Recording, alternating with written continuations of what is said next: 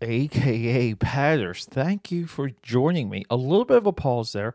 I'm sick of saying that at the beginning of every single episode, but we got a lot going on. I'll update you. But right here, right now, we're continuing our epic Netflix run. We just did Six Underground with episode 360.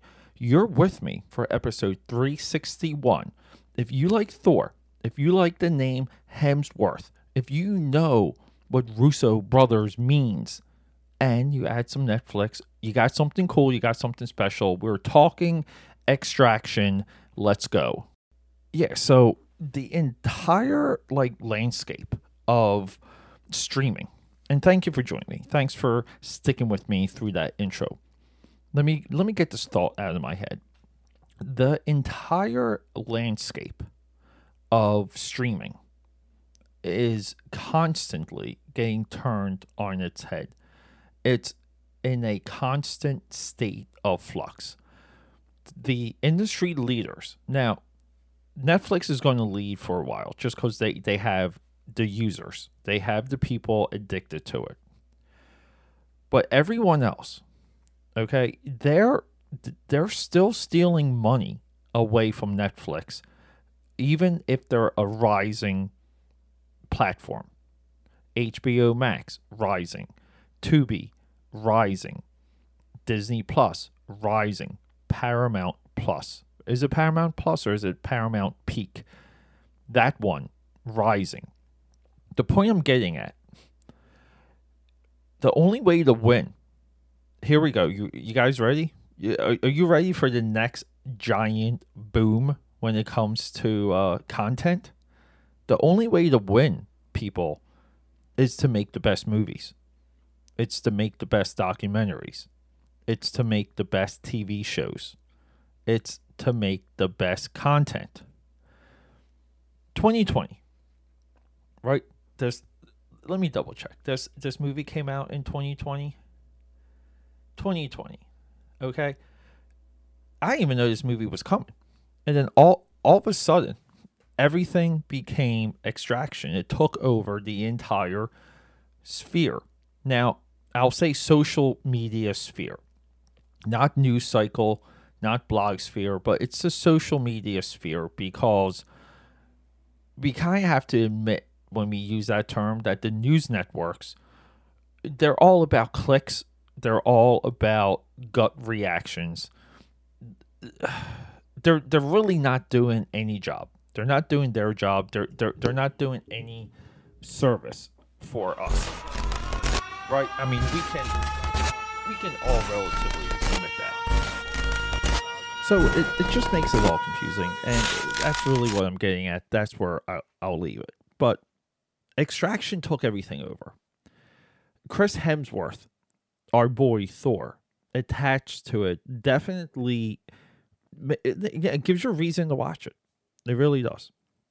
And then we have the other names attached. The Russo brothers. So the Russo brothers effectively have become what you think the Wachowski brothers should have become. The Wachowski brothers went into almost irrelevance through oh my god, it's there, it deserves there. I'm a fan, and a big fan of just about every single one of their movies, everything that they've written, produced, and directed. But the way how the public receives the content, the movies, it's like a they have to like it forever. I mean, you can't miss more than 2 times when it comes to your access to Hollywood money and talent. So, like the Wachowskis, they do Bound. We know them for The Matrix. And then there was like this epic anticipation for Matrix 2 and 3, Reloaded and Revolutions. And between that, we had this Matrix, this Animatrix, which created a trend that's somewhat still going of doing supplemental genre-driven, geek-driven content around your movie. Like even something like Southland Prophecies, from our boy that did Donnie Darko, had a graphic novel supplementation. We've seen similar things with Animatrix for Terminator Salvation, Van Helsing, Chronicles of Riddick, like Dead Space, right? Video game, like so they kind of created this thing with Animatrix, and the Animatrix, relatively pound for pound, is phenomenal. Next to Robot Carnival, I mean, it's one of the best anime anthologies ever, and it falls in line with everything that the Matrix stood for, like just on a aesthetic level. So, Matrix 2 and 3. No one got amped for Speed Racer. V for Vendetta, which should be the most relevant movie today, largely forgotten. Like, I'm comparing it to where it should be. Ninja Assassin, like, okay. The Jupiter movie, what's it? I'm forgetting the name of that. Right? Sons of Jupiter, Stars of Jupiter. I freaking love that movie. That movie is so nuts. The visuals are crazy. Giant lizard dudes. Like, how do you not love it? So, the Wachowskis have this, like, peak. They peak. I believe they also wrote The Specialist with Stallone and Stone. So, they peak, and then it takes them a long time to get off of the mountain. Not just off of the mountaintop, but just off the mountain. Because, again, for Warner Brothers, something like The Matrix funded like 20 years of work for people. Like, relatively speaking, it did. Exaggerating a little bit there. And then we have the Russos. They come from the world of Game of Thrones. And then they're relatively given a franchise similar to Thor from the Marvel Cinematic Universe. Nobody wanted a second Captain America movie. But then we got Winter Soldier. And, like, this is a part of this. Now it looks like Providence when it comes to Kevin Feige, but it's not.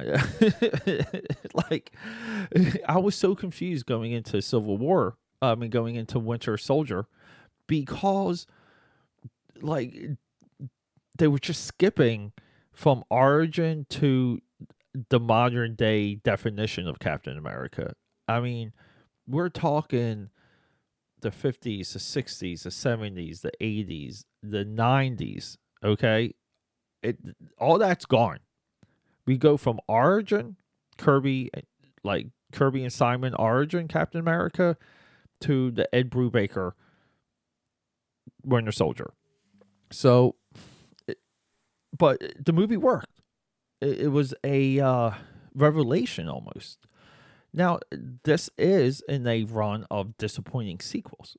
Iron Man 2, disappointing. Iron Man 3, disappointing. Thor: The Dark World, disappointing. People look back and they like to shine the turd, tell you different things.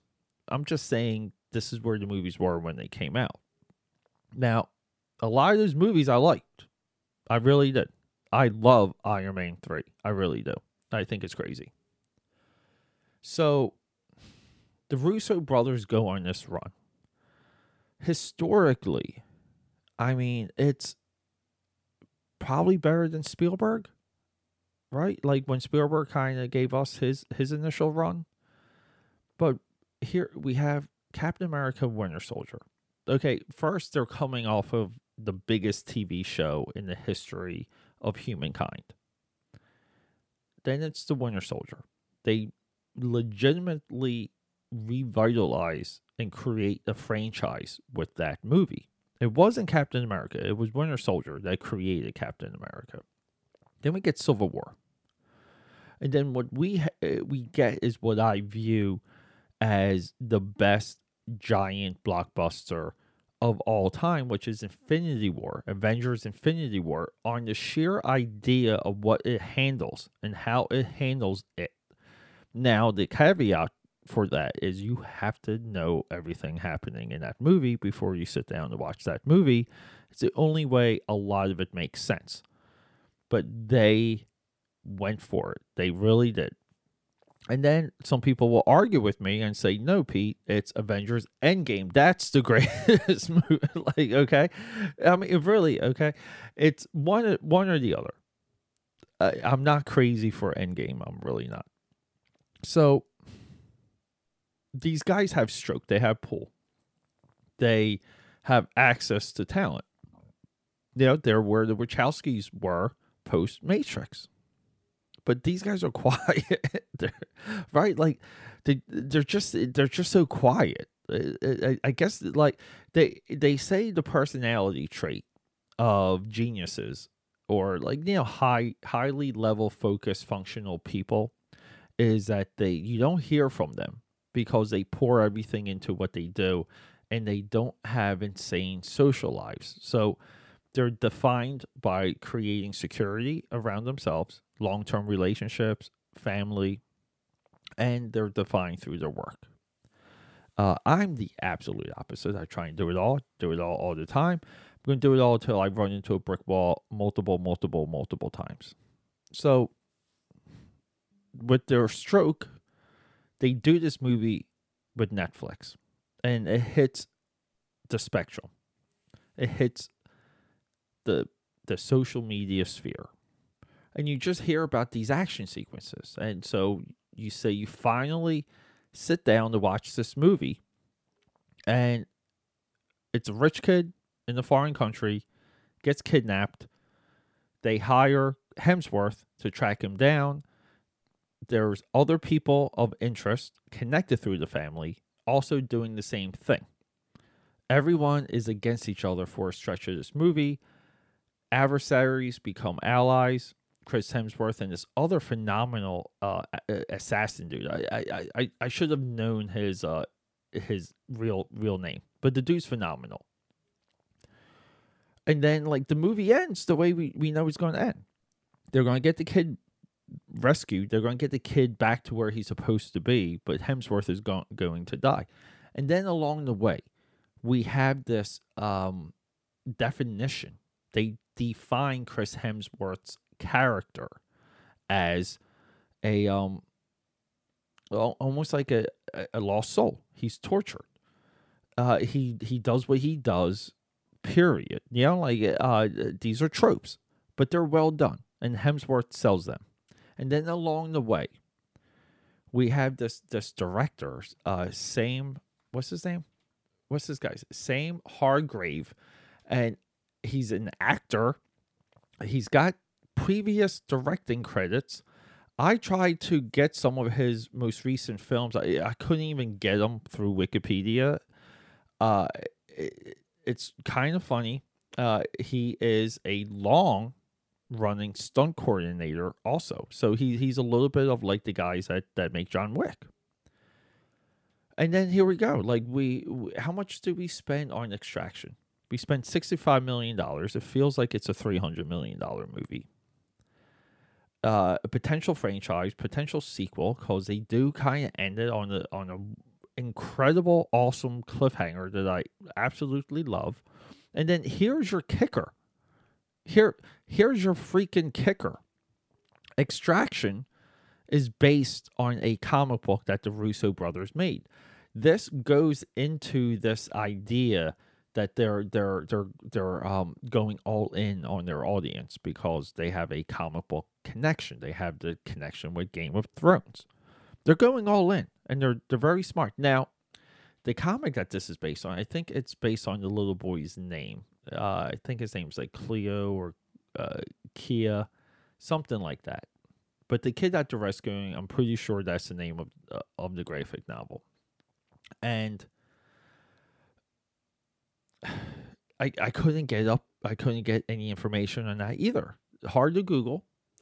Not much there. It's like $50 or $60 on Amazon. So, and from what I could tell, the art style just seems, like typical for that type of book. No fire. Not like me. So But there you go. I mean, two of the better modern day action movies already. Six Underground, Extraction, and guess what? Triple Frontier. That's your trilogy, and that's our next episode, everyone. Episode 362. Get ready for Triple Frontier.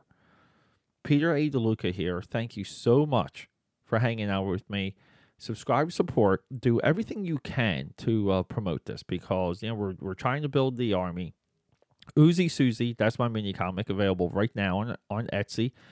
Trial by Fire, available right now on Indiegogo. Get a free trading card of the Wolfpack. Join the AKA Pad Army for free when you hit akapad.com and sign up. Name and address, and I will send you a free trading card and other merch. Thanks for hanging out. Until next time, episode 362, Triple Underground.